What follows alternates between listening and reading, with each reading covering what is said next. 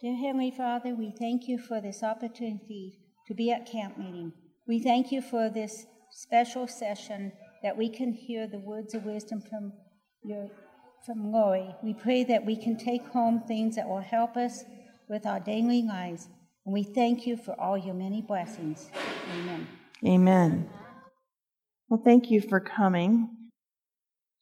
It's been a wonderful camp meeting. Did you know that this is the last seminar session of camp meeting? You're going to boo that? Boo. Okay. But here we are at camp meeting, and everybody's got happy faces. Remember, we've been talking about smiling this week. Everybody's got happy faces. Everybody's smiling. Everybody's happy. We're doing really good. Only the problem is that even though that we're happy, did you know that 85% of you, according to the statistics, 85% of you are holding a grudge against a parent, a brother or sister, a spouse, an ex-spouse, a friend or ex-friend, or someone else in your area. Did you know that?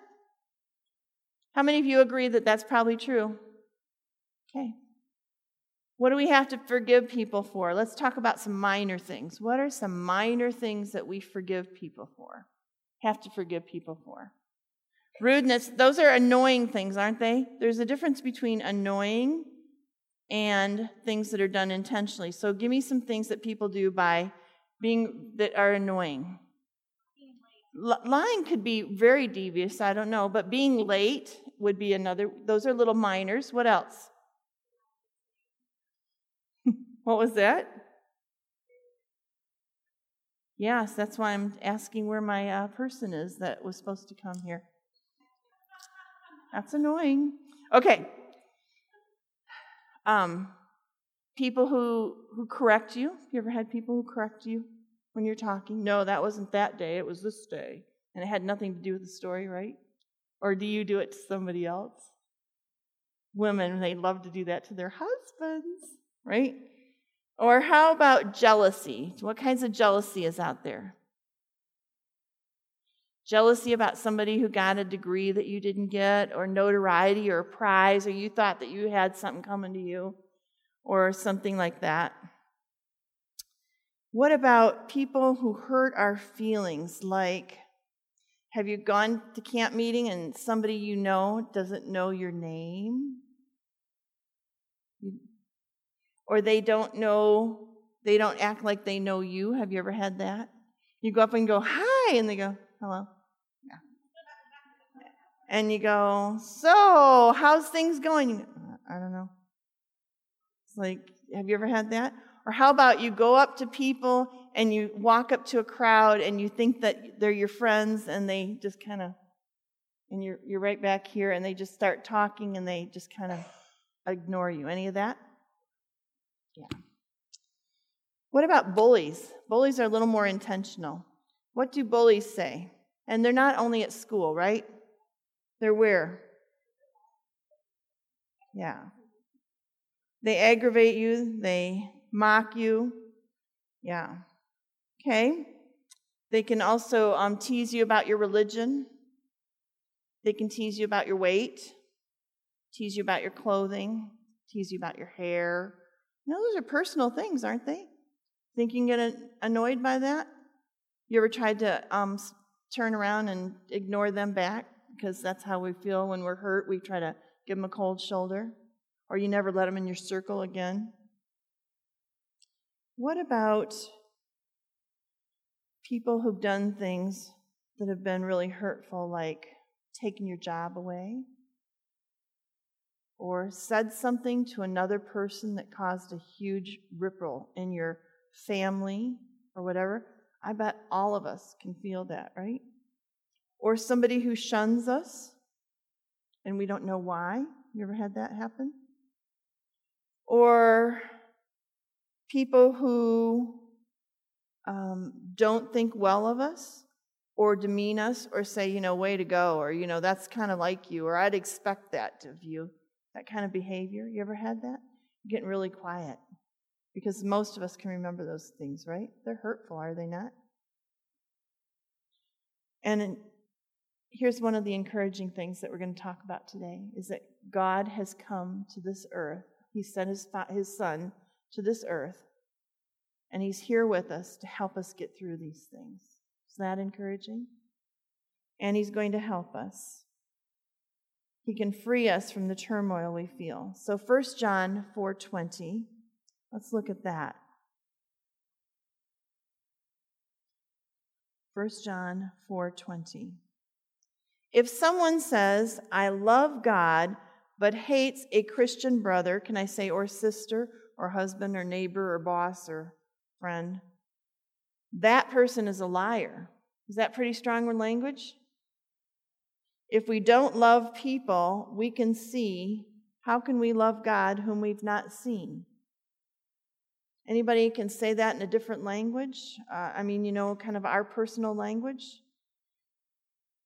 If I say that I love God, but I shun people, or throw insults at them, or gossip about them, or hurt them, or annoy them, or agitate them on purpose, then I'm really not a Christian, is what it's saying. Is that not? So how many of you can recount something that's happened to you that was really traumatic? How many of you, I'm a woman, how many of you have had a mother bear experience where somebody said something about your kid? You ever had that happen? Okay, I'm not alone. I'm going to tell you about, there was a man at my church, and he was annoying, right? Annoying. He had been counting out music for kids when they'd get up to the pulpit. He would start, doing this, like trying to get them going faster. And he'd say, sometimes he would shout out from his pew, faster, faster. Or if they would be singing up front, he'd go, off key, off key. I'm not kidding. And I felt annoyed. And you know what? That went on for a couple of years, but you know what? It was always everybody else's kid. Now, is there a problem in letting something like that go? I think there is. When we let something go, what happens? It builds up and it gets hot. And actually, it's like a furnace, and we need a valve that shuts off, that lets the steam out. And we need to tell somebody when they've been offensive. And this man had hurt my friend who had been leading the music, and she stopped coming to church. That was very hurtful.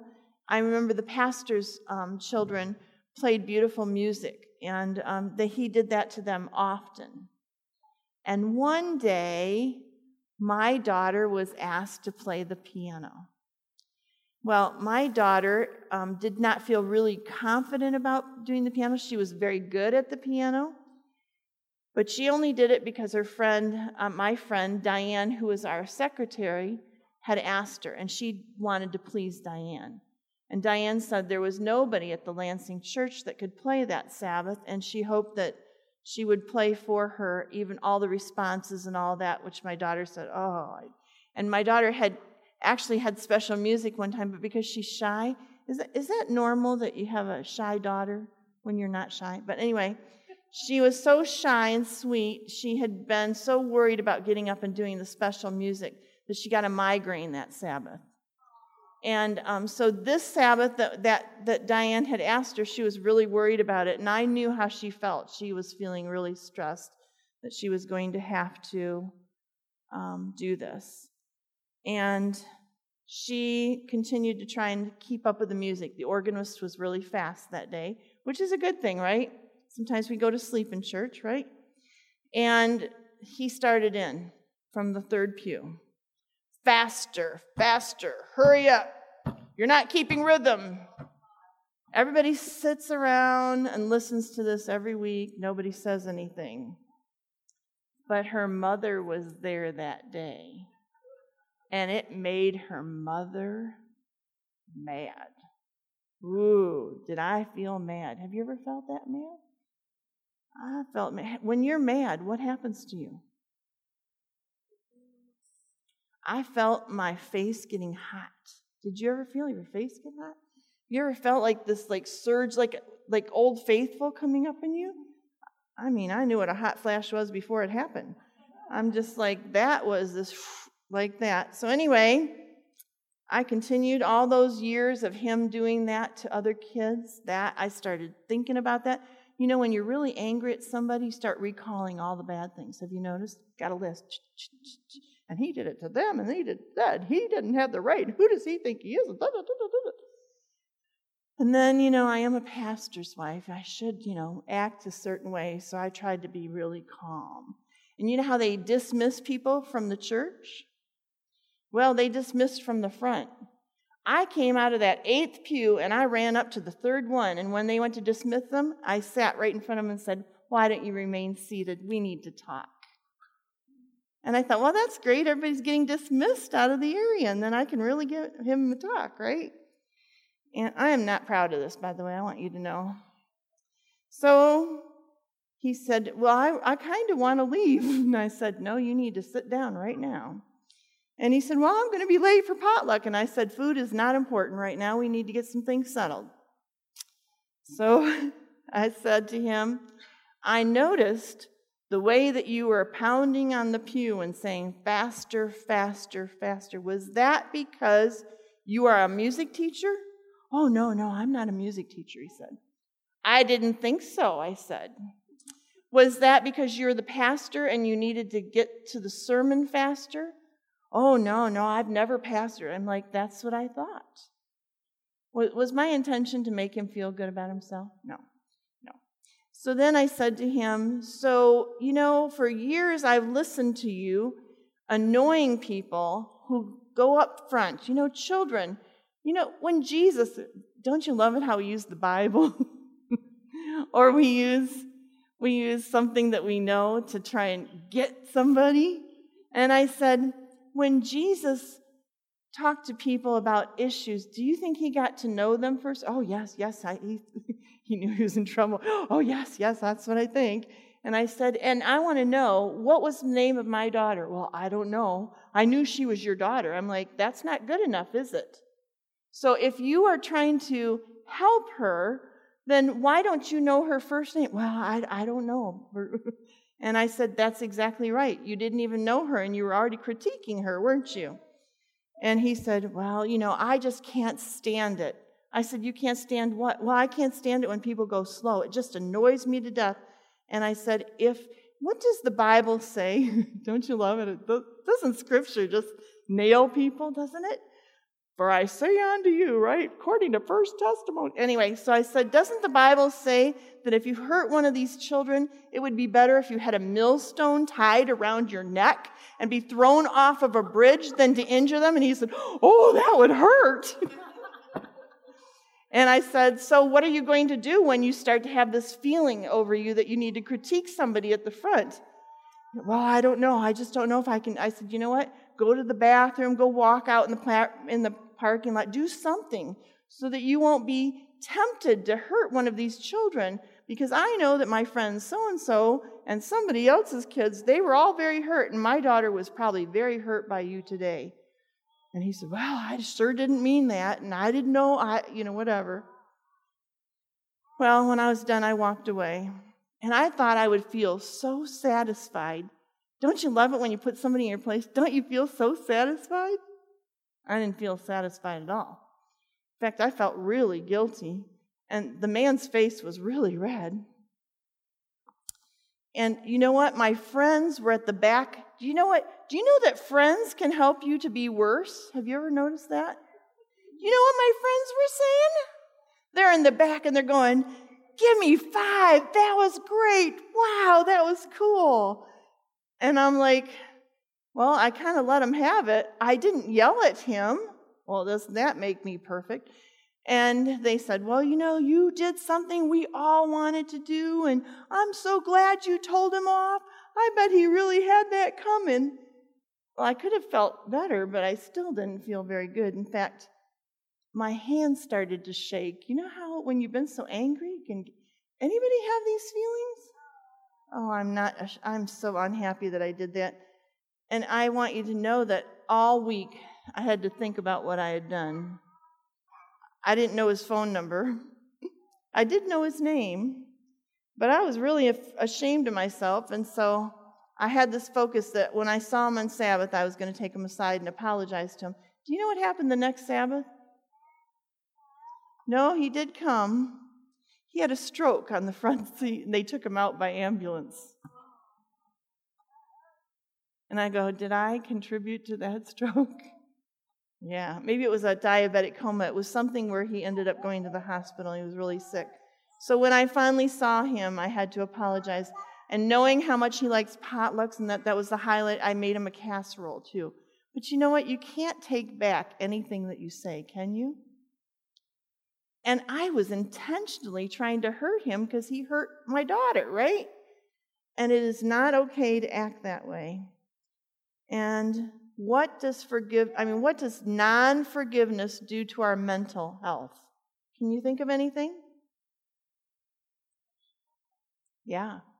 It can make us depressed. Yet, hold on to some anger long enough and you will develop a nice amount of depression. What about spiritually? What does anger and unforgiveness do to us spiritually? God doesn't forgive. What was that? God does forgive us, but it separates us. We feel like we have to be separated from him because we're doing something. What else were you going to say? It deadens your spirit. Actually, we kind of want to hide, don't we? We feel really dirty, and so we hide, and so there's this huge rift between us. That's right. So it's really an issue, isn't it? Okay, what does it do to us physically? Makes your blood pressure go up. What else? It can give you anxiety, gives you nervousness. If you're very upset about something, you can have a skin eruption, you can have some kind of infection. It makes your immune system be suppressed. Isn't that interesting? There are lots of things. What about when you're angry at somebody else? Do you ever think that sometimes you get angry at God and you blame him for things? Yeah. So all of us have probably been hurt by somebody, have we not? All right. So I'm going to give you a little quiz. Let's see how you do on it. Forgiveness is an option, and it's based on our feelings. So what's wrong with that statement? And I'm going to repeat it for the recorder. It's not an option. How do we know that? The Bible tells us that we must forgive, doesn't it? Does it say that we can pick and choose who we're going to forgive or when to forgive or if we want to forgive or any of that? It's not an option. Mark 11:25 tells us real clearly that. Okay, let's go to true or false. Forgiveness is a good idea if someone deserves it. How do you know that? That's correct. Forgive and you shall be forgiven. By the way, it's not just for the other person. It's also for us, isn't it? And what do we get when we forgive other people? Relief, peace, and joy. So when we think that we are only going to forgive somebody who's going to forgive us back or somebody who's deserving or whatever, we're losing all that peace and joy that we're supposed to have. Okay. Forgiveness is a reward given to man by God. True or false? Forgiveness is a reward given to man by God. Let's say that again. Did I say it is a gift? So it is a reward given by God to man. Am I right? So that would be true. Oh, okay. Reward should be, I should say,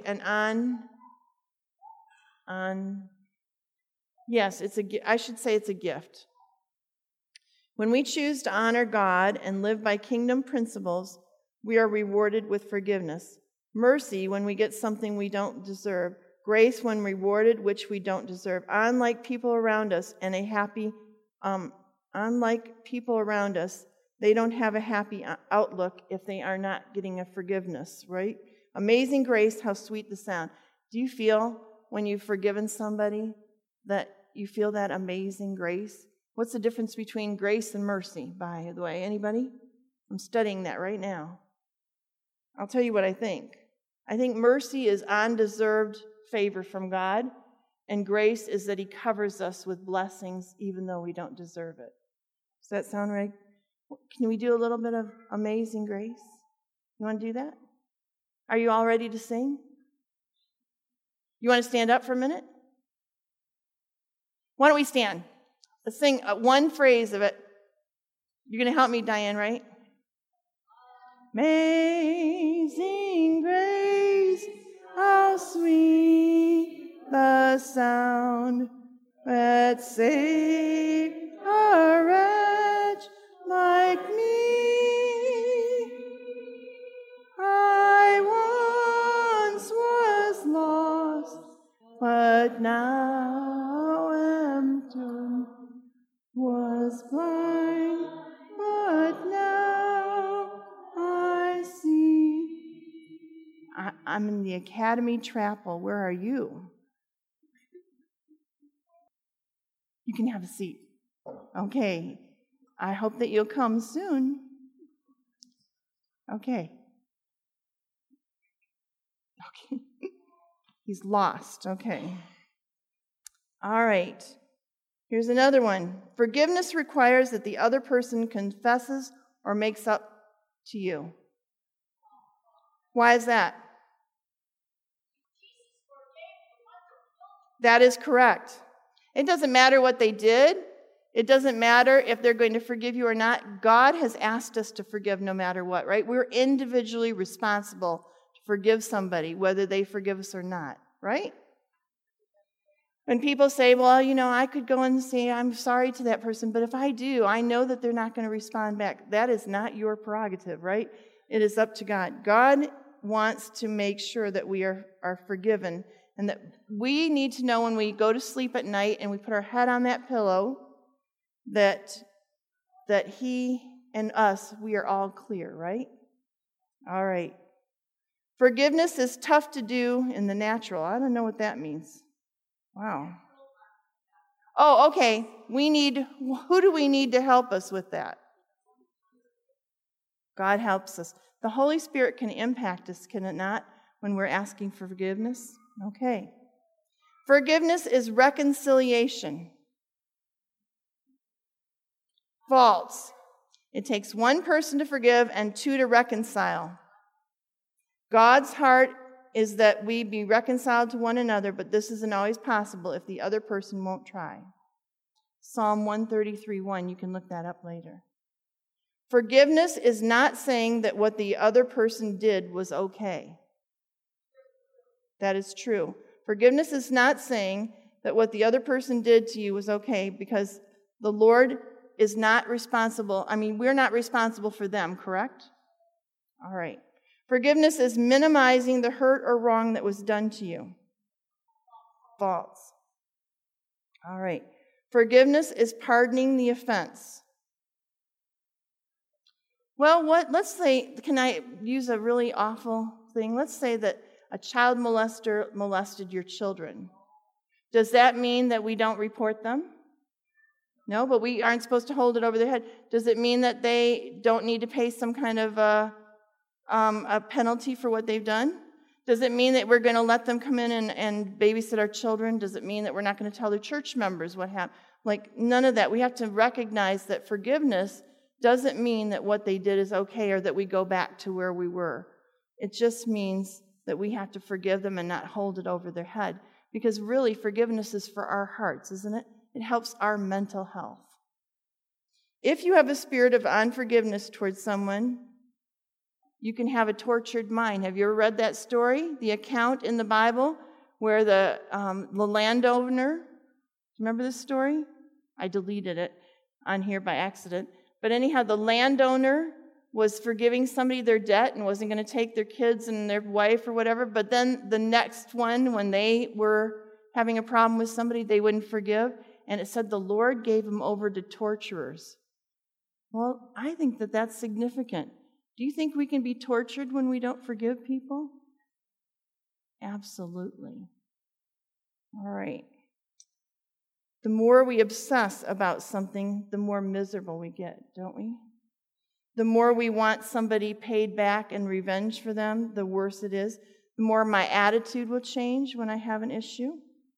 And when we have unforgiveness, we are allowing ourselves to wallow in spiritual filthiness. We need to shower in the water of the Word and the blood of Jesus. Can you say amen? And hopefully none of you are wallowing, because it would be really sad. God wants His people to have healthier lives, not tortured lives, and He desires that we forgive. And why is it that He would desire that? For our own health, for our own joy, for our own mental health, for our own peace. He wants us to have good lives. When we represent Jesus fully to other people and we don't have all these things in our life, we can represent Him more purely, can we not? All right. So I told you that I had a surprise. He almost didn't arrive, but, he found his way. Remember I told you a little bit about Carlo this week? So I'm bringing him up here, and I thought I'd interview him. I don't see that our mic is working. Do you know how to work mics, Carlo? No idea, huh? All right, we're going to have to share this. Yeah, if somebody knows, that would be great, but that's great.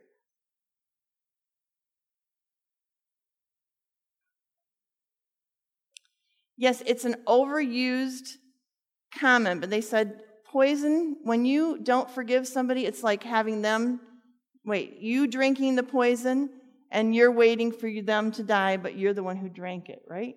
Because we are obsessing about it over and over. All right. Maybe we'll just use this microphone. We'll share it. You think we can share it? Okay, this is my son that I'm very proud of. And I'm so glad he came. So, yes, that's okay. I'm glad that you're here. So tell me a little bit about, I think everybody always wants to know, how did you lose your arm? But let's start with where you grew up. I grew up in Haiti.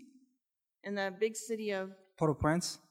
And, your mother and your father, they got together, and your mother thought that he'd make a good husband for her. He was a baker. And then she found out after your brother was born that he had another situation. What was that? He has a wife. He had a wife and what? And kids, actually. Yeah, and many children. And he also had a wife who got a little bit angry when she found out that he had a girlfriend with a baby, right? Mm-hmm. And what do they usually do when they get angry in Haiti? Well, they try to eliminate you in different ways. And one of the common way they use is to put voodoo curse on you, or try to do evil against you. And so voodoo curses are very, very common. You almost don't want to get to know people very well in your country, because if they get angry, that is very common, isn't it? Mm-hmm. And so they put voodoo curses on you, and they probably also told you that that anything that would happen bad, that would mean that the curses were working. Yes. So why don't you tell us a little bit about your arm and what happened to it? I lost my arm when I was 4.5, and I fell and I broke my wrist. And my grandmother... On your right arm, which you were right-handed at the time. Yes. And thought that if my mother knew, my mother will be stressed, or even more stressed, I should say. Because she was in poverty and she didn't need bills. And yes, and then my grandmother decided to see if my arm could be fixed or could be healed without letting her know. And unfortunately, we went to a leaves doctor, which we call herbal doctor, and they tied my arm with some stuff in it, and the blood could not circulate to the point that my arm became gangrene. And after 14 days of not being able to remove that rope, basically the arm died. And so when it died, you had to have your arm amputated as fast as possible to save your life, and you had to be taken from your grandmother's. It was 6 hours away from the city, all across the valleys and cow paths and out in the dark, and they had to get there, so it was a very long, excruciating trip. So you got to the hospital, they had your mom there because she needed to see that she had to make decisions about having your arm removed. She was fearful of having your arm removed because why?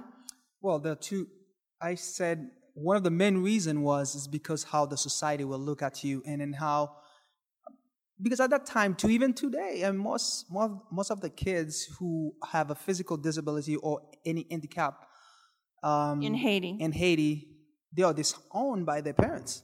And the reason is that there is such a terrible time of surviving there. That means that the kids that are well get the food and they get the education, and kids who are handicapped are either beggars, they are really not allowed to have schooling. So your mom had great fears with you and taking care of you and feared about what would happen in your future. That would be normal. Yes. All right.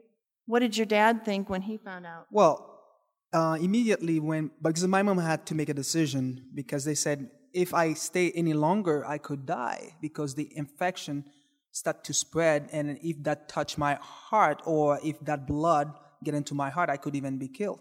I could die.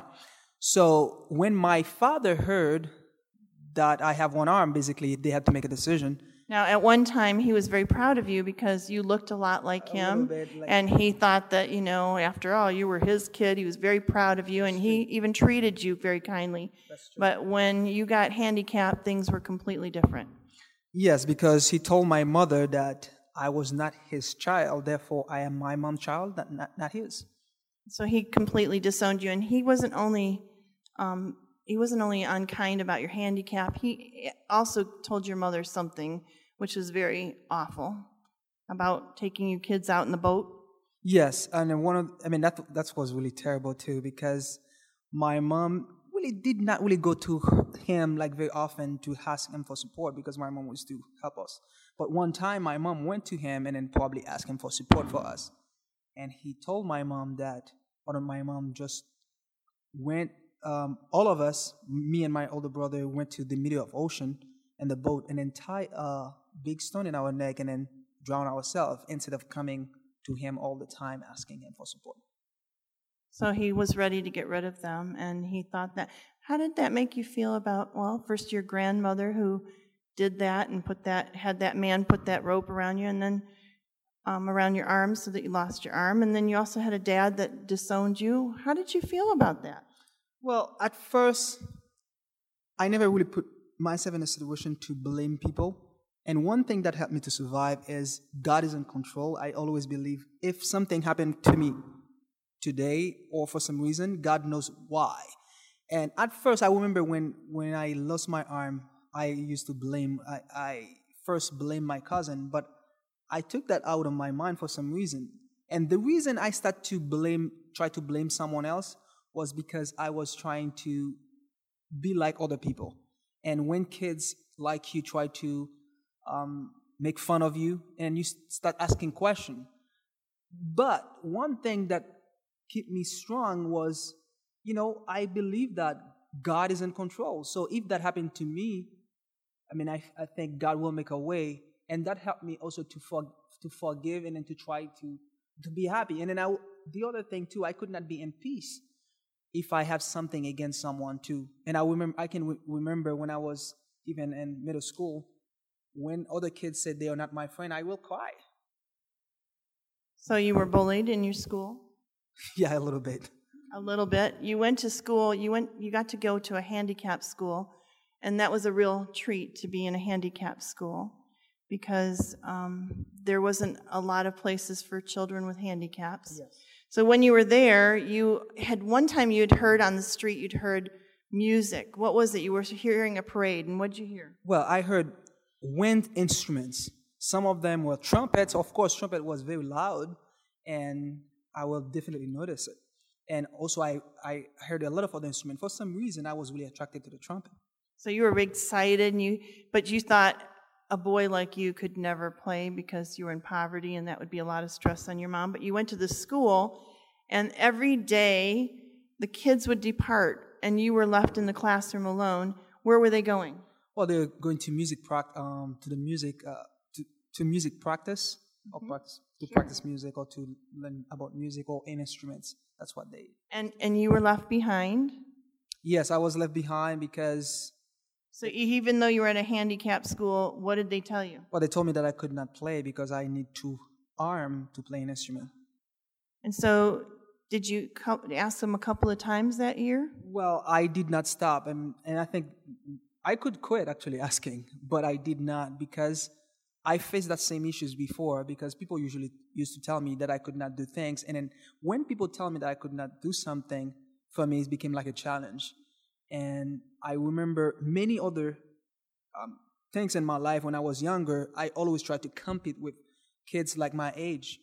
And so that gave me confidence that I can. And whenever they told me that I could not, and I started to think about ways to prove them wrong. So that pushed me to keep asking them every day. Anytime that I had a chance, I keep asking. I say, well, can I try at least? Can I try? Can I try? Can I try?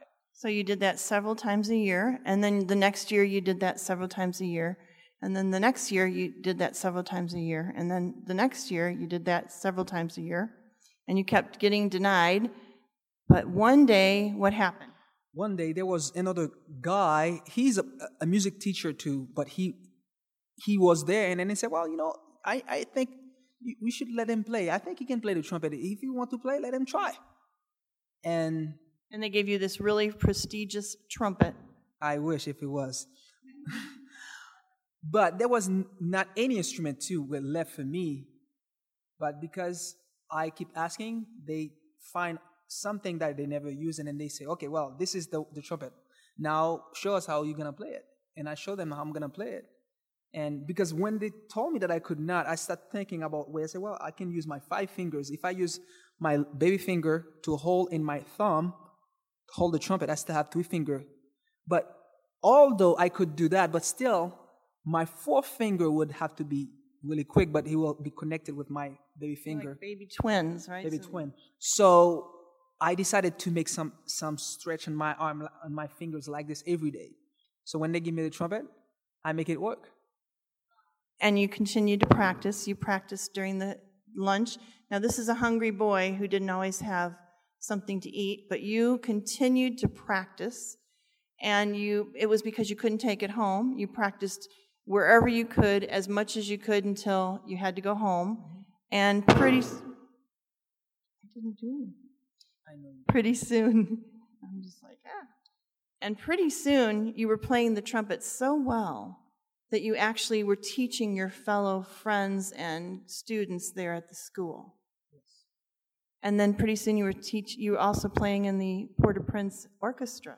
Yes, I was principal trumpet there, and then also I played for I played for the Haitian Palace several times for the president, and play as soloist with intentional choir and all those things. So in a very short time, he was playing as a soloist, even for the big international choir that came to visit.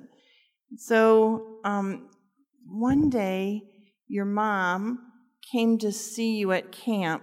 Do you mind if we tell that? Some of the stories you don't always feel comfortable with me sharing, but we're talking about forgiveness. Your mom came to see you, and you were playing, and I don't know, was it a concert or something? I had a concert, I think that same day. That wasn't probably on a Sunday.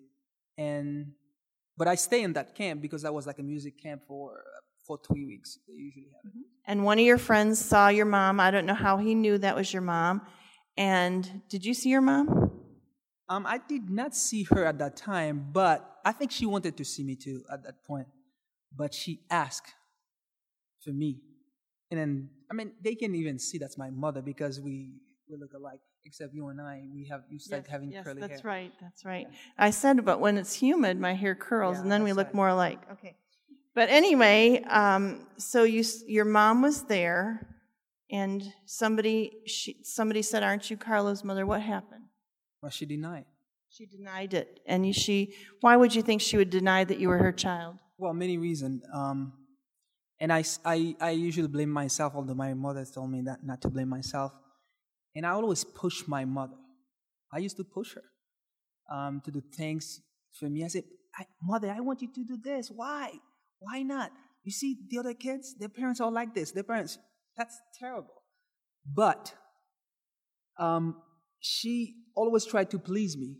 And then she felt like maybe if I said that I am his mother, and people might look at him bad. Because what happened at that situation at that time too, my mother did not have a lot.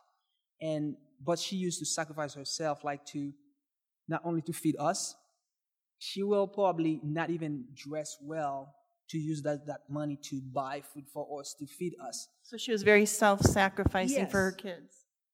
But it's unfortunate. At that time, I could not really understand it. But later on, when I started thinking, I said, well, I know my mother did not eat today. That day, she did not eat. But we are always fed. But how that happened? But I know that she basically sacrificed herself. And whenever she could not even buy like a nice pair of clothes to put on, is because she was trying to save so that she can feed us. And in that situation too, she always tried to make us look, to be on the top, high, although she did not have any. So for that, I think that's why she said that. When I asked her why she uses, I said, oh, who told you that I said that? And I said, well, mother, I know because someone asked me, someone come and tell me, said, well, your mother come here. My mother said that this is your aunt. So did you feel that she was ashamed of you, or she was afraid of embarrassing you? No, I mean, she was not afraid of me. I knew that she was really proud of me in many ways. But she was basically ashamed the way she is and then looking everybody else. So she was a rough disciplinarian. You got some beatings from her. And then when she married your stepfather, you got some beatings. You said you got bloodied quite a few times. That's true. But you had no malice against your mother. Why is that? Because, at first, I can say that my mother loves me, no matter what. She will put her hand on fire for me. I know that 100%. And I know that was for my good. And so even if it was not for my good, because there are some other people that was not doing things for my good, but I still love them because why? For me, I think having anything wrong against someone, you will never be in peace. I can remember like people when they hurt me and then they try, sometimes, usually when someone hurts you and that person feels ashamed, that person will try to go away from you. And I could not really stand that. So my mother, I know there's no way I would not forgive her. I will forgive her all the time because I know she loves me. So you forgave her. How about your stepfather? He did some terrible things to you. He did terrible things to your mother, and he neglected you boys. So how is it that you forgave him?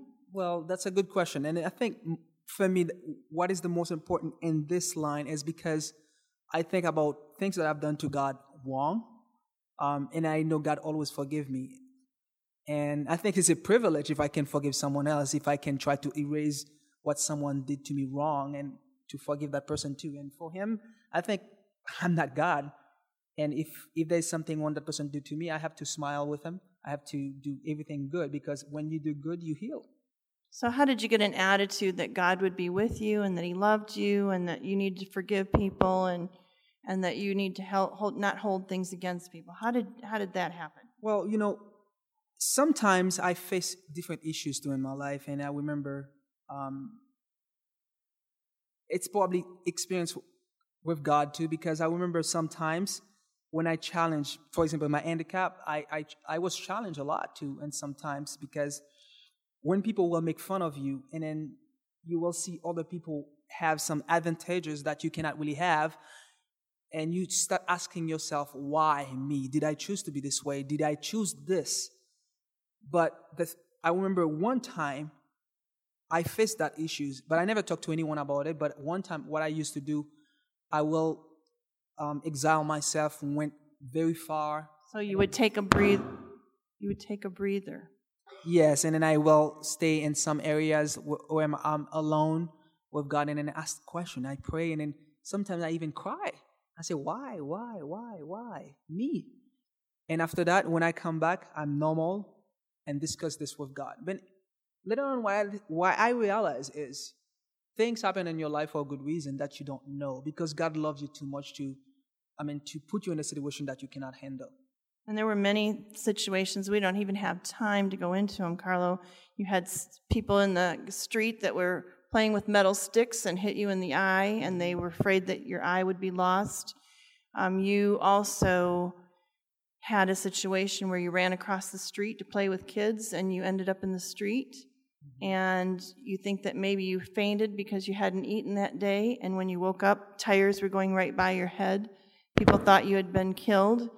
I mean, there were many things, and a lot of people would look at them and say, wow, that's because of the voodoo's really working.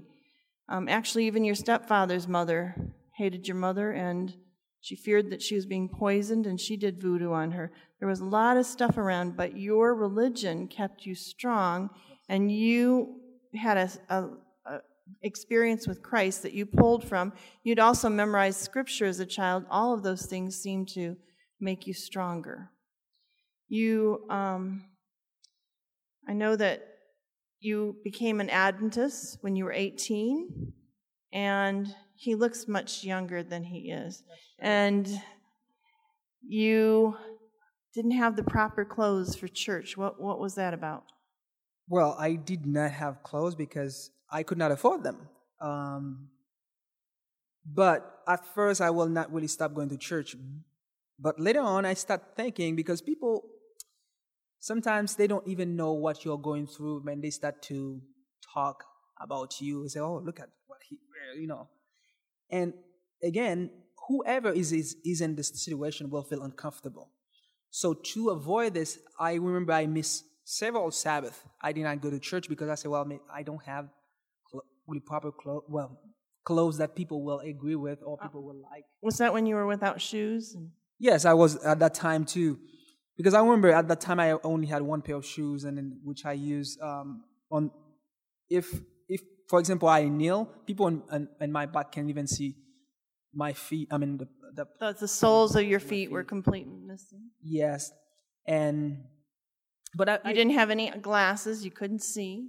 No, and so I stopped. I didn't go to church, but thankfully someone come and visit me and asked me. I said, well, I'm okay. I mean, I keep the Sabbath still, except I didn't go to church because of this reason. But after that, I decided, I said, you know what? I'm not going to church for anyone. I'm going to church anyway. So we have to realize that when we worship, it's for God, not for other people and what they say or how they act. But you did have another problem. You fell in love with a young girl at church, and you had an elder, a head elder that you really cared about, and he actually called you his father, or he called you son, and you were really close to him. What happened? Well, that will change not until after I dated this girl. Her father was not too happy. I mean, I expected that too, although her mother had no problem with me because I have one arm. And I remember her father used to say to one of the guys that I know, he said, well, man, this guy is very smart. Yeah, I mean, he even went to the school, to the school that I went to see if I had good grades, and he saw that I had really good grades. So he seemed to really care about you. Yes, but one time he went to the school where my ex-girlfriend was, and he started talking to the director, because that first elder was the director of the school, and he said, man, do you know what happened do you know that Carlo is dating my daughter? And he said, are you kidding me? Is that true? And he said, yeah. And he said, why doesn't he go to St. Vincent or in handicap school or somewhere he can find an handicap like him, an handicap girl like him? And her mother was shocked, because her mother was not an Adventist, and was shocked to hear that from the elder. And then the first thing her mother told me is, Carlo, I mean, you know that I don't have any problem with you, but people in your church don't like you. And I said, why you say that? And then she said, well, this is what the first elder. They didn't like you because of your handicap? Yeah. They didn't like you because of your clothing? They didn't like you because... Well, she didn't even mention anything, not until she said, well, this is what this guy said about you. This is what he said. This is what he said. And I didn't expect that to hear that from him. And so it was very hurtful because it was somebody special. It was hard for me. I mean, I can still remember I was in church, because that happened on Friday. I remember I was in church on Sabbath, and I could not stop. I cried all the service, and I keep watching him. And people asked me, but I didn't want to explain my life with people. And I said, well, everything's gonna be fine. But I feel like bad too, not talking it out. So after church, I asked him. I said, can we talk a little bit? And he said, oh, sure, come. I mean, he even has to. So, dude, he called me his son still. And I said, yeah, this is what you said. This is what you said. I mean, don't feel happy with it. That's why you see me crying all the time in church. He said, me? And then he denied it. And not only my ex-girlfriend mother told me that he said it. Also, my girlfriend was there to mention that he said. She heard it. Yeah. So he lied to you, and it did hurt the relationship, and it hurt her parents' relationship with you as well. Yeah, that did not hurt it. Actually, the first thing that came to mind, I have to be honest, I said, well, you know what? I'm not coming to the church anymore. And that was the thought that circled my brain. I said, well, you should not come to this church because those people, they don't like you. They try to fake it with you. They don't even appreciate you. Even if they show it, they just want to take advantage of you. Because I used to play trumpet for them every Sabbath and every time. And I said, well, and I keep thinking about it. I said, well, you know what? I'm not in the church for them. I'm in the church to save my life, to have a better relationship with God, and to save my soul. So therefore, whatever they say is their business. That's not mine. So one of the things is, even though things are really bad all around you, keep your focus on God and know that you're going to church for Him, not for the people that were being very discouraging. Well, your stepfather was really something. He married your mother. He actually is the one who introduced you to the Seventh-day Adventist Church, but within a very short time of living in that one-room house with him and your mother and all of your pretty soon brothers and sisters, he started messing around on your mother, having an affair, having several affairs. Your mom actually got into a big row with one of the girlfriends. He kept you going to seeing some of these girlfriends too. He just did a whole lot of things, and then he left the church. But you still stayed. You stayed for the right reason, which is to honor God, and you really felt that was really important. And then one day, when you were at the handicap school and you were staying there, by the way, there was not enough economics so that he could stay home. He ended up getting pushed out to other families to stay with, including an aunt who was quite a pistol. She was another one who liked to beat you. But you still have forgiven her, and you even help her these days. Yes, it's amazing how many people you help, even though they were not always kind to you. But your brother came to the handicap school to see you and told you one day about your mother, and what was that? That my mother left the house, which is like something usual that we know, but never come back even at night. That was unusual. So my brother said, so yesterday she left and she never come back until today. I said, really? And then she didn't come back even today. Yeah, I'm talking about the next day. Today. Not even today. Yes, okay. And then we start find information in prison and different hospital, and to try to see if we could find her body, and we could not find her body even today. There are many things called coups d'etats, which is where they have uprisings in their country, and people are shot and killed. In fact, one time there's no bathrooms in the homes, and Carlo went several blocks to the public restroom, and on his way back, there was a soldier with a gun pointing out everything, and he was looking at you, and he said, miraculously, the Lord must have covered his eyes because he didn't see Carlo. And then he went around the corner, and Carlo went home and found out the next day that many people had died in the streets that night. Hundreds of people had died. Thousands of people had died. Mothers, children, fathers, etc. And this is what they expected happened to his mother, is that there was another uprising, and over there they don't call you, they don't come to your house, they just bury the bodies. So you lost your mother. And what did that leave how many brothers and sisters? We are 6, so I have 5 siblings. And how young were they? They were very young because I think at that time my youngest brother was probably 5. So that meant you all had to band together and try to find food. Your mother had been working on the street, as in like selling clothing. Some days she'd have prosperous times and other times she didn't, but it was really hard, and so now it was all up on you guys. And the Lord still blessed you. So you went to a summer camp where you were doing music, and somebody from Mott College in Flint came, and they saw you, and they offered what? Well, they offered me an opportunity to come here in a cultural exchange program at Mott Community College. So it was like a student exchange, and so then they brought you, and it was, what was the date? That was January 5th, 2010. And so you came in the middle of the winter, and you came with all your warm clothes and your mittens and your hats and scarves, right? Yeah, because I come in a so cold country, right, Mother? That's right. And it was cold country. You said you saw people at the airport, and they were all in these coats, and you wondered why they were wearing those coats.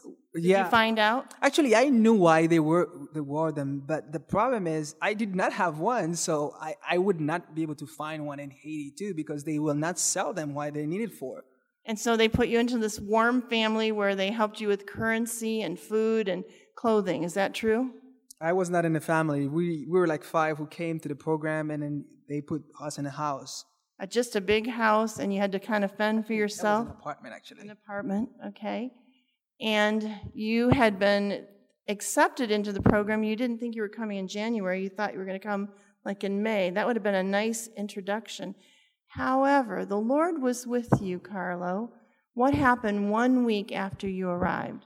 That was the big earthquake that happened in Haiti in January 12. Basically the following week and the same day. Like Tuesday this week I came, and then the following week, next Tuesday, that was the earthquake. So identically 1 week later.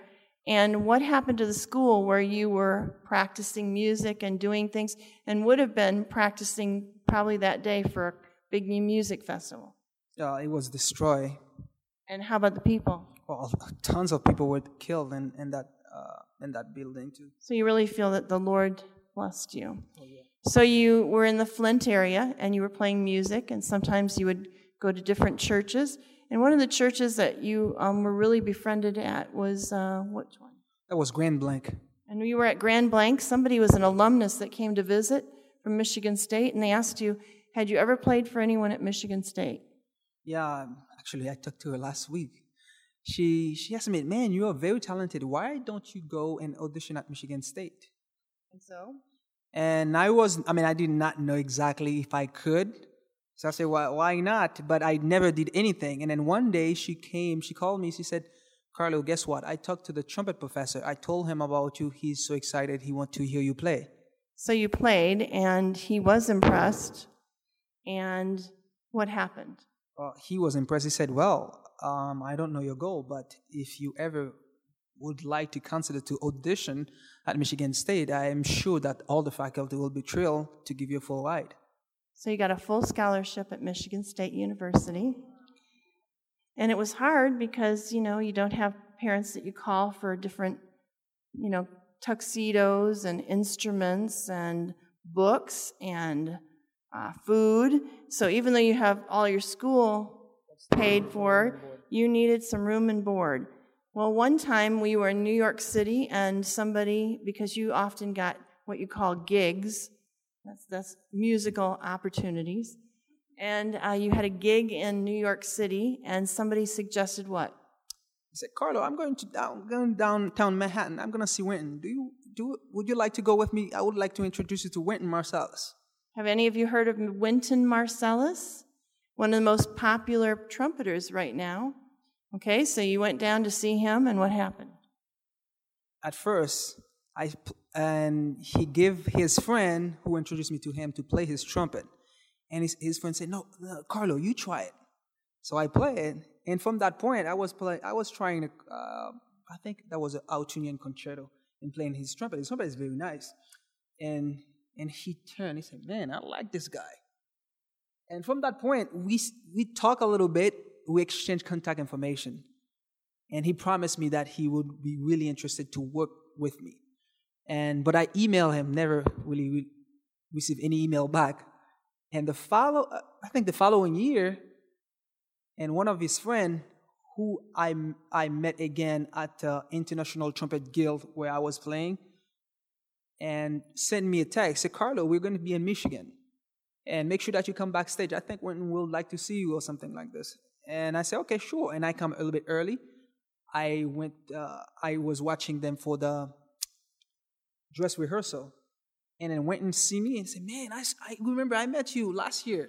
Would you mind playing for me today after the concert? I said, sure. Weren't you too nervous to play for him? Well, I was actually. Because he is Wynton Marsalis. Because, I know when Wynton Marsalis is one of the most talented musician, like especially on trumpet, who can master jazz and classical with no difference, actually. So at the end, I played for him after everybody left because it was very late, but he told me, even if it is late, wait for him. So I wait for him.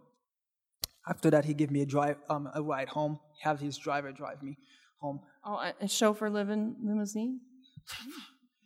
But after I played for him, he asked me a specific question, which I did not know why. He said, well, Carlo, if I would like to help you, how do you think I can help you? But now, as a musician, the first thing that came to mind, maybe ask him to work with you because he's famous. And I said, well, I think maybe to have lesson with you, that will be very great for me. But I think about it, I said, well, again, you live in Manhattan and I live in Michigan. It's going to be very difficult. He said, yeah, that's true. And also he apologized. He said, well, I apologize because I did not respond to your emails because I receive so many emails per day, so I basically don't really check my email. And I said, well, I don't know what to ask. And then that thought came to my mind. I said, well, I should probably say about my school. I said, well, and about my school. And immediately when I said that, he said, so are you in school right now? I said, no, I'm supposed to start in January. And he said, well, give me your address. He said, how much is it? I said, well, I'm not sure. I think it's probably about $13,000 for the women board because I have a full ride for tuition. He said, well, give me your address. I'll send you the check. So for 4 years, Wynton Marcellus has been sending him a check and paid all of his room and board. And Carlo just graduated from Michigan State in May. You can all come to his graduation party July 10.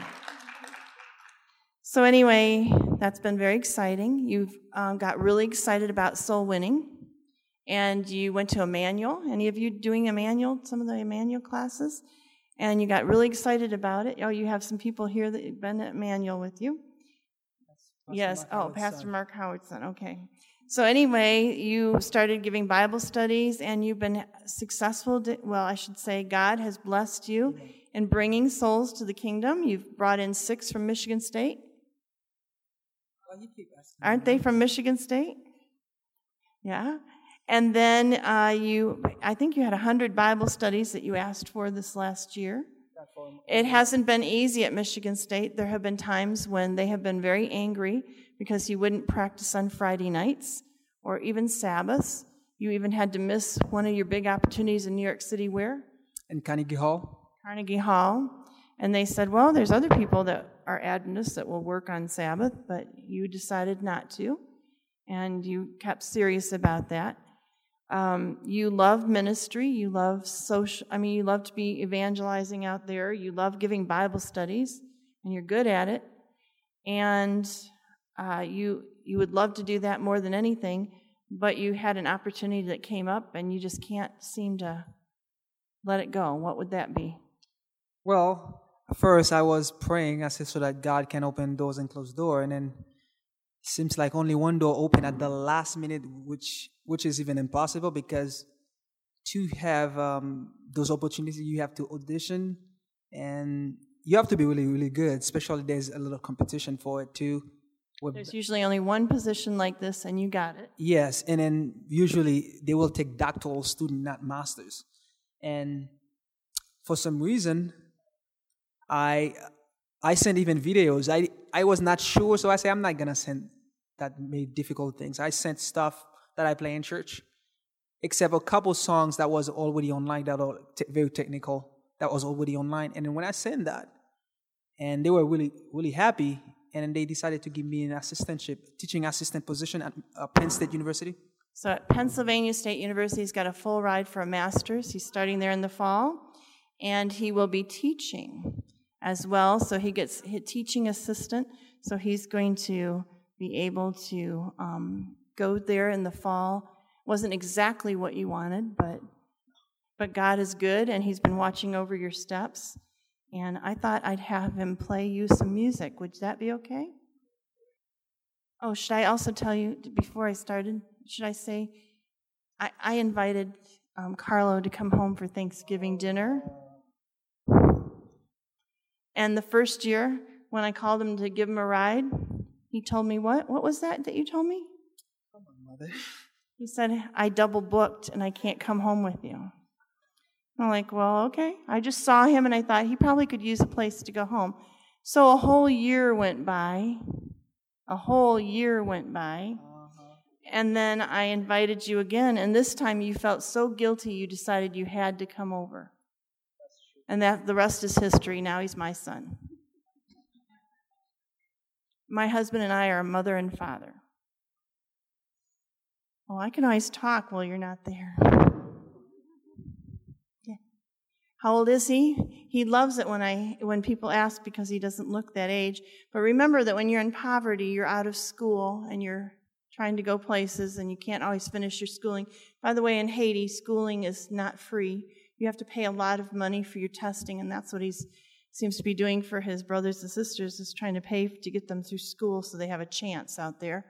So, Carlo, they want to know how old you are. Carlo just on May 15 turned, the same day that he graduated, 33 years old. Could that be true? I keep telling him when he gets worried about things, you're going to look your age one of these days. When it comes to forgiveness, we are to reflect God's character, are we not? Colossians 3:13 says, bear with each other and forgive whatever grievances you have against one another. Can you imagine? I said at the beginning of the week, the reason I was thinking about Carlo is my mom always said, if you think something's wrong, there's like somebody who's suffering a lot more than you. And there's always somebody out there. We're to bear with one another and forgive whatever grievances, and forgive as the Lord forgave you. If we don't forgive others, then we don't feel that they're really worth forgiveness, right? To keep bitterness away, we said bitterness begins with what? Unforgiveness or anger, and it turns into bitterness when we hold on to it. And bitterness brings disease, pain, and it also grows negativity. I'll have people that come in for counseling. I'm a counselor in Lansing. And people will tell me about their parents and what happened and how angry they are. And it's like they hold that same thing that went on with their parents. It's amazing how we can spew it and we can make it like a disease for our whole family and those around us. When we forgive, it's for our emotional health, not for God's. By the way, we always think, well, we're doing this for God, but God wants us to be healthy. And He wants us to do better than we're doing. And He wants us to have a stable life. And when we can forgive people, it's a wonderful thing. It's a relief for us. So we really need to do ourselves a favor and forgive. What was it? I said something the other day and I said to you, I'm really angry about that. And you said, oh, Mother, don't do that. You're going to lose your eternal health. Your eternal life.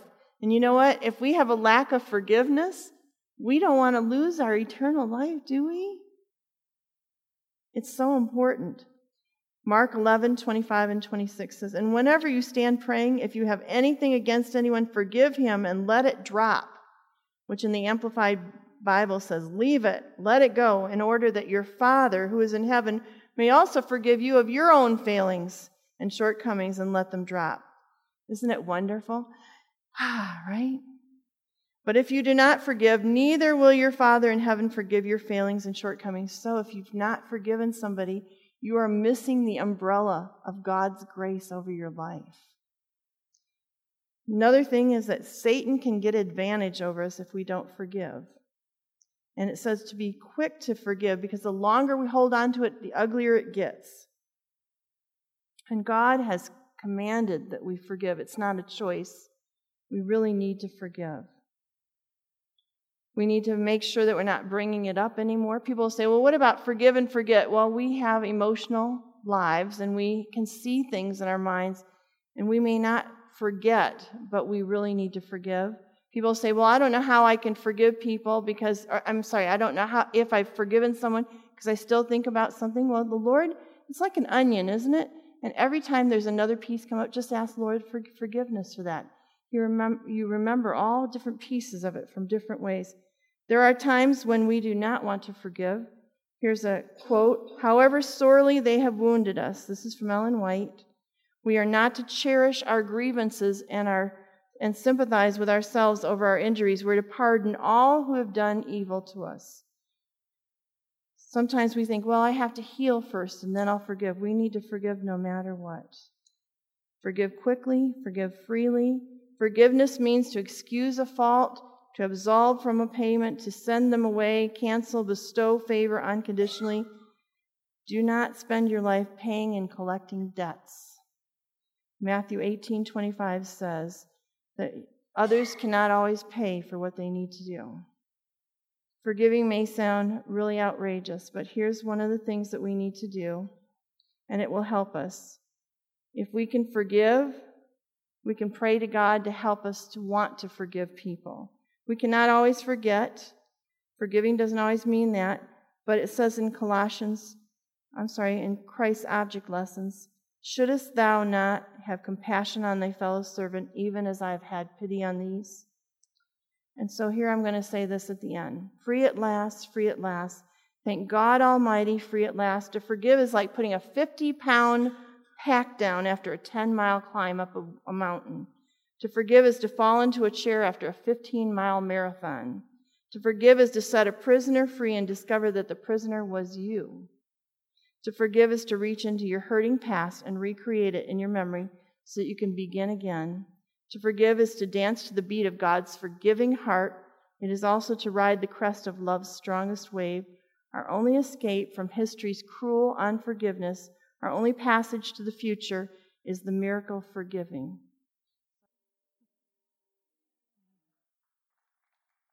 Well, it's been a really good week with all of you. Thank you for coming to my seminar, and I hope that your mental health is going to be better because you did come, and that your self-esteem is going to be looked at through the eyes of Christ, and that hopefully you'll be able to give the forgiveness that you need to other people if you've been in some way motivated to do that today. Let's stand and we'll have prayer.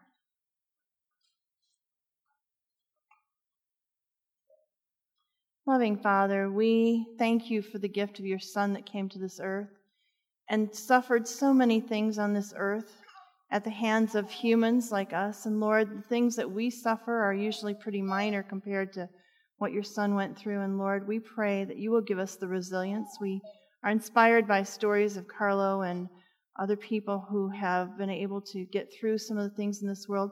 We know our time on this earth is so short. Help us not to be overly focused with day to day, but to keep our eyes on you and to know that someday we're going to be in a perfect world made new with you, enjoying your time together with us.